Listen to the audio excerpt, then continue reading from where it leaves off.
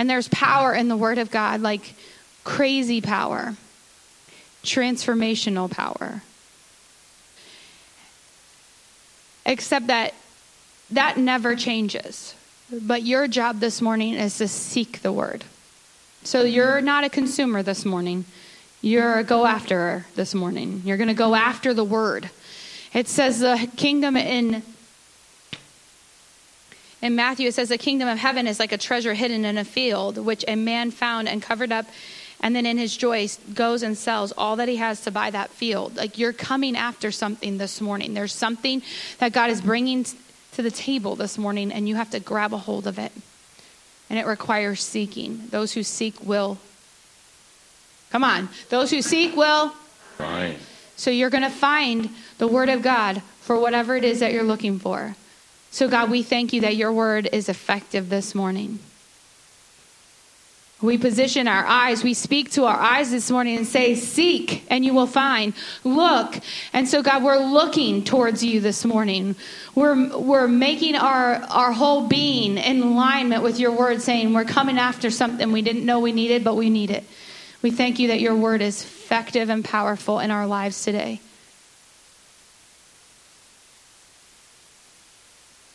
We let that sit in us, that your word is effective and powerful in our lives today. And we thank you for your word. In Jesus' name, amen. Amen. Oh, goodness. That was a good service so far. Hallelujah. We're going to talk about the foundation of certainty. This is echoing really bad.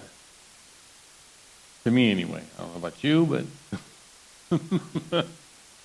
I want to stand here and proclaim this morning that 2023 is going to be a year of the Word. A year of the Word. Look at John chapter 1, verse 1 and 2. In the beginning was the Word, and the Word was with God, and the Word was God. He was in the beginning with God. John 3:34, Jesus said, the one whom God has sent to represent him will speak the words of God. Jesus came to speak the words of God. Because God has poured out on him the fullness of the Holy Spirit without limitation. Then in John 6:63, those are hard to put together. The words I speak to you, they are spirit and they are life. His words to us are so powerful. Randy Clark, I was reading I didn't even know what I was reading, but in that book there was a quote, there was a paragraph, and I just want to share with you. He said, this is not hope. It's more than that. It's the foundation of certainty. That's where I got the title, by the way. Christ, the living word, is your foundation of certainty that there's going to be a demonstration of power in your life, which will bring glory to God. Amen. The good works that Jesus prepared beforehand are destined for me and for you. I may be saved by grace, but I have been saved to perform and to move in the works of God that he has prepared for me. So Christ is in me. He is in you. That anointing is in you, and it is the basis of your faith. Amen? So let's talk about this for a little bit. When we talk about God and his word, what do you think about? What goes through your mind? I mean, just kind of, what's your frame of reference? The truth of the matter is, what God says is. What God says is. And what man says, well, maybe that is, maybe it isn't. But when God speaks, it is.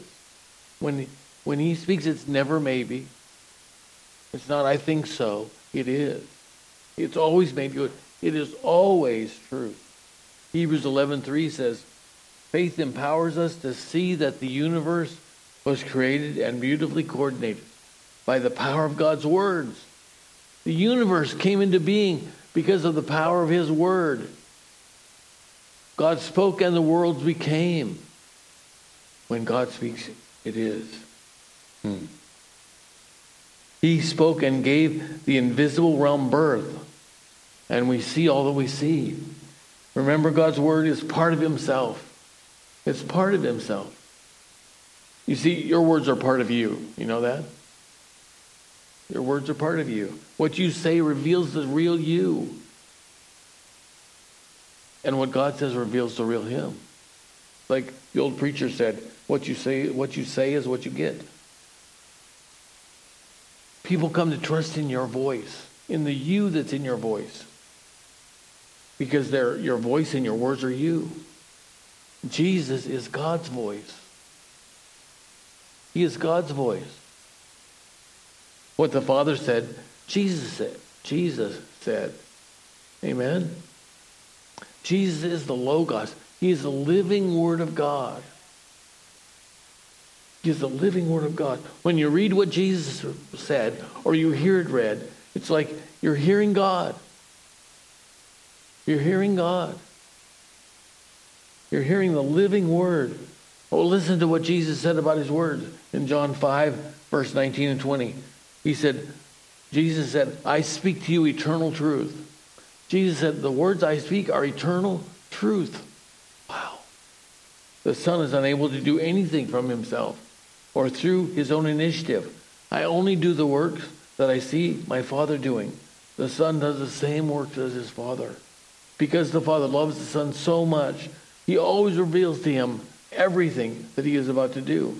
And you will be amazed when he shows him even greater works than you have seen so far. God stands behind what he has spoken. Did you know that? God stands behind what he has spoken. The throne of God is behind everything he speaks. And his character, Jesus' character, God's character, are involved in what he speaks. Involved in what the Father speaks through Jesus. In John chapter 12, we see again Jesus speaking about his words. He said, is it in the Passion Translation? For I am not speaking as someone who is self-appointed. I'm not speaking as someone who is self-appointed, but I speak by the authority of the Father himself, who sent me, who instructed me what to say. The Father taught him what to say. And I know that my Father's commands result in eternal life. And that's why I speak the very words I've heard him speak. Wow. What a statement. Kenneth Copeland, in a prophecy that he gave just in January about 2023, he said, it's going to be a good year because you will know the truth and the truth will make you free. You will know and understand more about my word and its authority in your life. People will begin to understand and to know that victory is at hand when you worship and praise me, and you put my words as the final authority in your life. You will know me because I am the truth, I am the life, I am the way. The Father is the truth. And when the two of us together are in your life, truth will become a way of life for you. Its authority will break the bondages of the devil.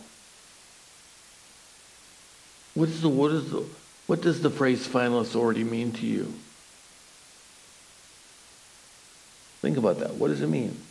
Jesus kind of addressed that issue in Mark 7:13. He said to the Pharisees that you nullify the authority of the Word of God, acting as if it did not apply.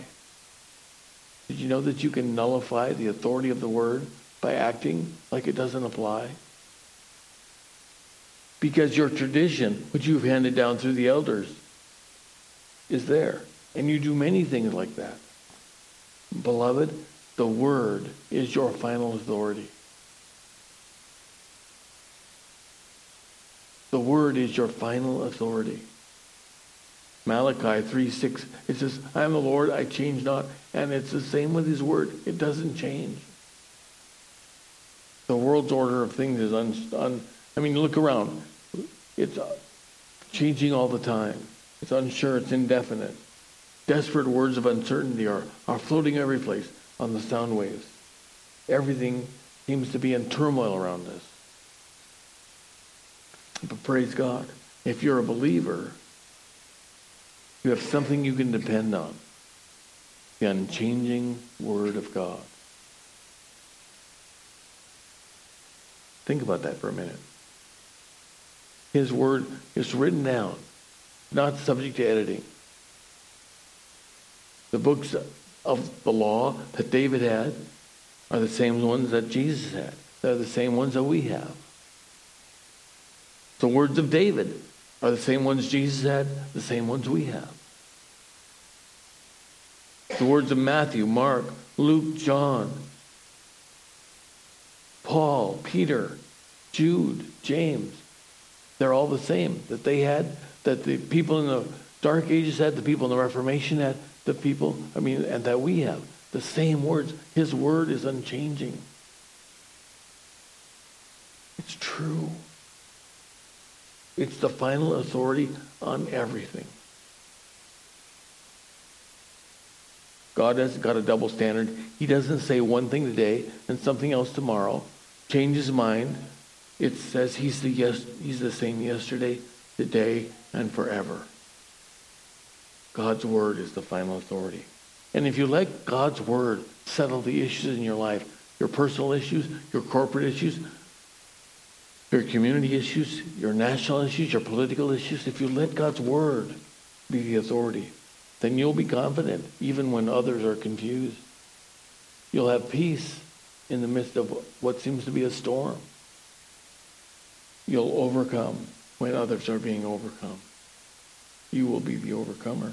What does it mean to make God's word the final authority in your life?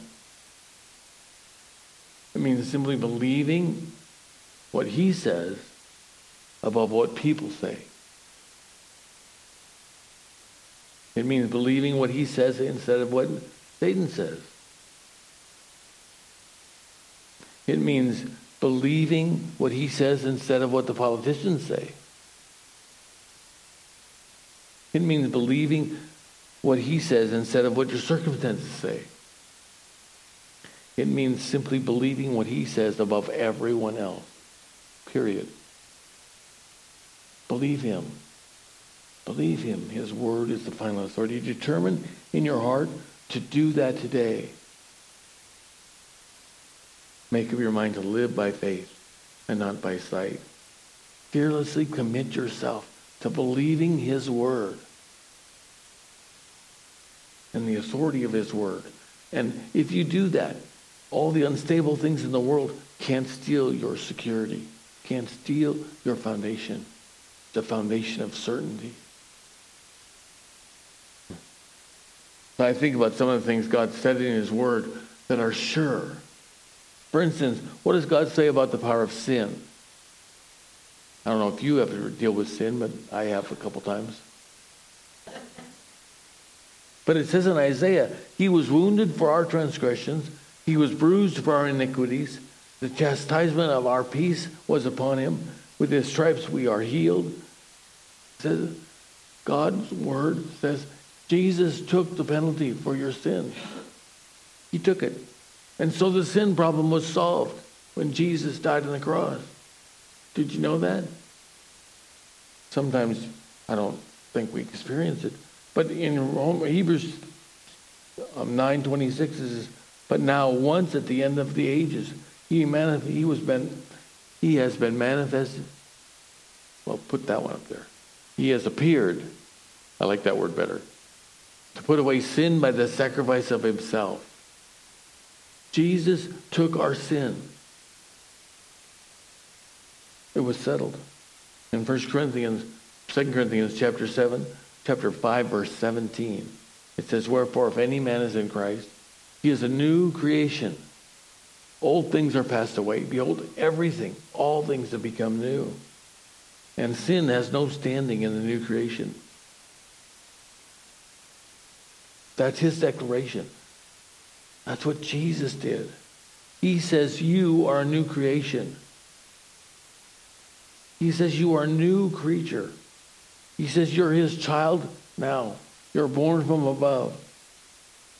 It's a statement of fact. Sin cannot dominate the new creation. You're his child, and you're a joint heir with Jesus, a joint fellowshipper in all that Christ did and all that Christ is.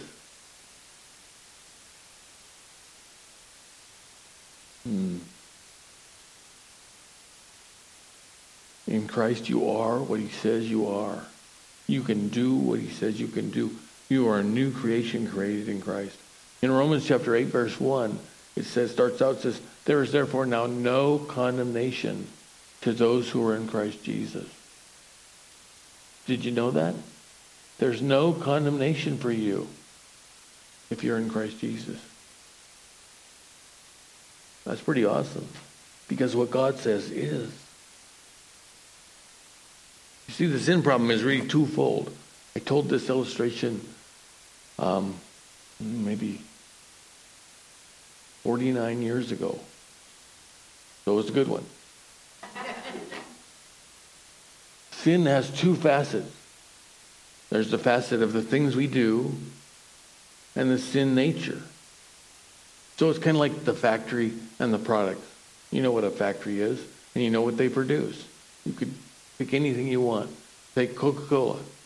The factory produces Coca-Cola. And we have Coca-Cola. You can buy it in the store. You can get it at your neighborhood market. Whatever you want, you can get Coca-Cola. Because the factory's producing Coca-Cola. What happens if we destroy the Coke factory? There's still Coke. You can get it any place you want for a while. And that's kind of like sin in our lives. The longer we stay with Christ, the less impact it has. Because there's no dominion of sin over the new creation. There's no condemnation. Sin cannot rule over you. Sin basically tries to convince you that you're guilty. That you did wrong. That you blew it. That you made a mistake. And therefore exercise its dominion over you. Keep you in bondage. Keep you pressed down. I can't pray because I'm sinful. But God says you're a new creation. You're created in Christ Jesus. It says in Romans chapter 6, verse 2. Think about this.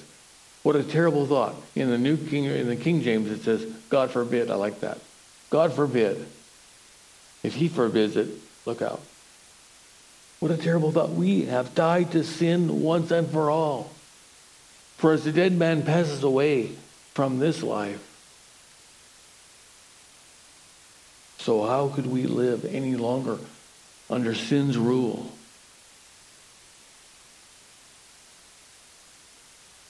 Can't. Because you're free. You're free. Maybe you commit sins. Maybe you got some product left, some Coke, and that's okay. If you confess those sins, God forgives them. But he has dealt with the factory, and it's getting less and less. So act on it. If he says he's forgiven you, then he has forgiven you. And when he forgives, he forgets. It's as though it had never been. It's hard for us to understand that, but in God's mind, when he forgives us, it's gone. It's erased. It's as if it had never been. Sometimes our faulty vision, it causes us to see through a glass darkly. And the Word of God has been obscured in our lives. And we don't understand the impact of what he's saying. But we stand as free as Jesus in the Father's presence. Think about that. You stand as free as Jesus does in God's presence. Because there's no condemnation. There's no condemnation to those who are in Christ Jesus. He didn't say that. God said it. He said it in his word. And his word is always the same. He said there's no condemnation. So there isn't. In Colossians 3:1-13 and 14 it says, he delivered us from the authority of darkness. He delivered you from the authority of darkness. You're not under that authority anymore. He said he translated us into the kingdom of his dear Son, in whom we have redemption, the remission of sins. We were delivered out of the authority of Satan. It's true. It's a fact. And you've been translated into the kingdom of his Son. That's pretty exciting. Yeah. We're in the kingdom. We're members of it. We are heirs of God and joint heirs with Jesus Christ. And Satan's dominion has ended over us. We are free. Yeah. Hallelujah. What he said about righteousness, he said in 2 Corinthians 5:21, for God made the only one who did not know sin to be sin for us, so that we might become the righteousness of God in him. You're the righteousness of God. He became the sin you had, and you became his righteousness. Those are undeniable facts. This verse is maybe the greatest verse in the New Testament, showing the substitutionary death of a sinless Savior for you. He died for you, and he exchanged his righteousness for your sin. Awesome. Awesome. And the Father sees you as righteous as Jesus. That's pretty cool. What God says is. What God says is. It is. We are redeemed. Oh, hallelujah. What God has made righteous is righteous. What God has declared righteous is righteous. What Jesus made righteous in his substitutionary death is righteous. It's complete. And when we remind God of our sin, then I bring accusation against myself. And I agree with the enemy who likes to remind him of my sin. But God says, I don't remember that. Why should you remind me? Don't live under his accusation. Go to Scripture and see who God says you are. And his covenant with you. And walk in that. Determined to agree with him. It says, you are of God. In 1 John 4:4 it says, you are of God, little children,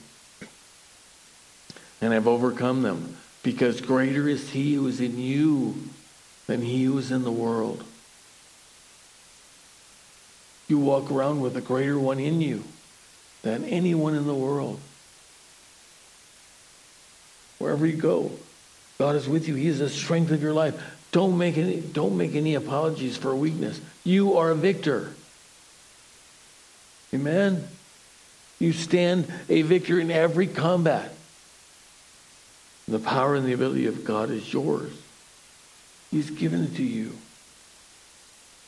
There's no supposition about it. I wonder. It's an absolute reality. He says you are more than a conqueror. And if he said it, you are. No matter how mighty the force that comes against you is, you are a conqueror. You overwhelmingly conquer, it says in Romans. It makes no difference what your sense knowledge tells you. I cast down those reasonings and I give the Word of God its full place in my life. And I act like a victor because I am. Because I am. Hallelujah. His Word is part of himself. He and his Word are one. And he watches over it with the utmost care. He's utterly jealous over his Word. And he protects it. He says, my word has the power in it to perform what it says. Amen?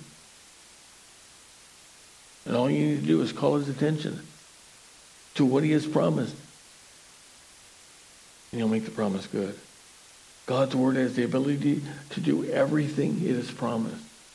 There isn't one promise in the Bible that God says, well, I made that promise, it was a couple of years ago, but I don't think that's going to work anymore. That's not the way God operates. If he made a promise, it's good. If he made a promise a year ago or 1,000 years ago, it doesn't matter. It's good. It's good. Because the Logos of God, the Word of God, is a living thing. It produces in the heart of man the very thing that he promised it would do. Hallelujah. But the one problem is that his living Word is lifeless in me. I can memorize 100 chapters in the Bible, but unless I apply faith to that word, unless I mix it with faith and allow it to become a living thing in my life, it just lies like an old memory. I have to act on the word. I have to believe the word. I have to make it the final authority in my life. And then it becomes truth. Jesus was the Father's word. He lived it. He spoke it. He acted on it. And it was alive in him. He said, the words I speak are not mine, but they're my Father's words. And he said, the words that I speak are life and spirit. Jesus gave us his word. And when we take his word and act upon it, then they become alive in us. Just think about this to conclude. In Mark 11:24 it says, therefore, I say to you, what things soever you desire, when you pray, believe that you receive them, and you will have them. Believing is the key to everything. Believing is the key. It's the key to everything in the kingdom. It's the way that we tap into the very power of the Almighty God. Most of us know that. But sometimes we forget exactly how to do that kind of believing. You don't know how to put it into action. But it's really simple.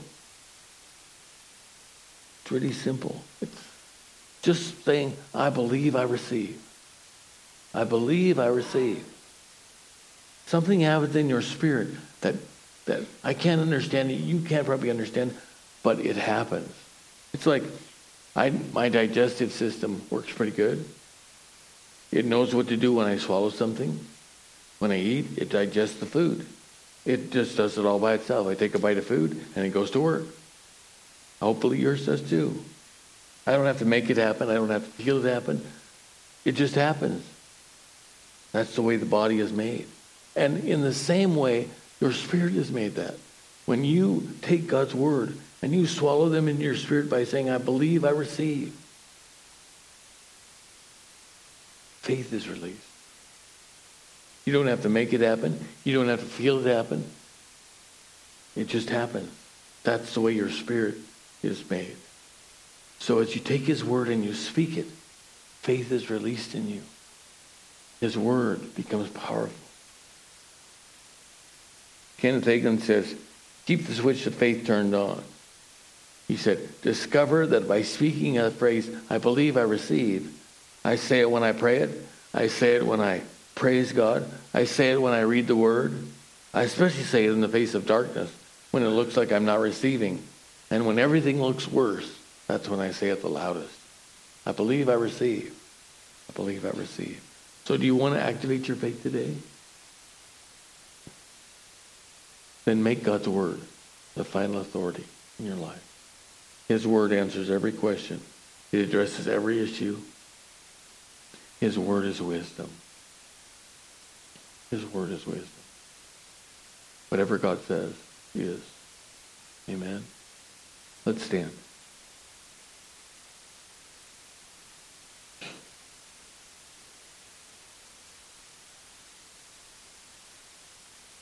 Father, your word is alive and powerful. And as we believe your word, act on your word, and make your word the final authority in our lives, we experience that power. We see that power at work in us and through us. And so, Lord, today we make a commitment in our hearts, in our lives. We say, Lord, your word is the final authority in my life. The bottom line, Lord, it's the bottom line. It trumps every other word I hear. No matter what it is, your word is the final authority, period. That's what I want to live by, Lord. So many times I have to ask you to forgive me when I forget your word. I start listening to other things, hearing other voices. Please forgive me and help me to make your word final authority. Help me to make your word the bottom line in my life. We give you praise and glory and honor today. You're so good. You're so good. You work with us to accomplish in us what your word says. I thank you for that. I thank you that your word is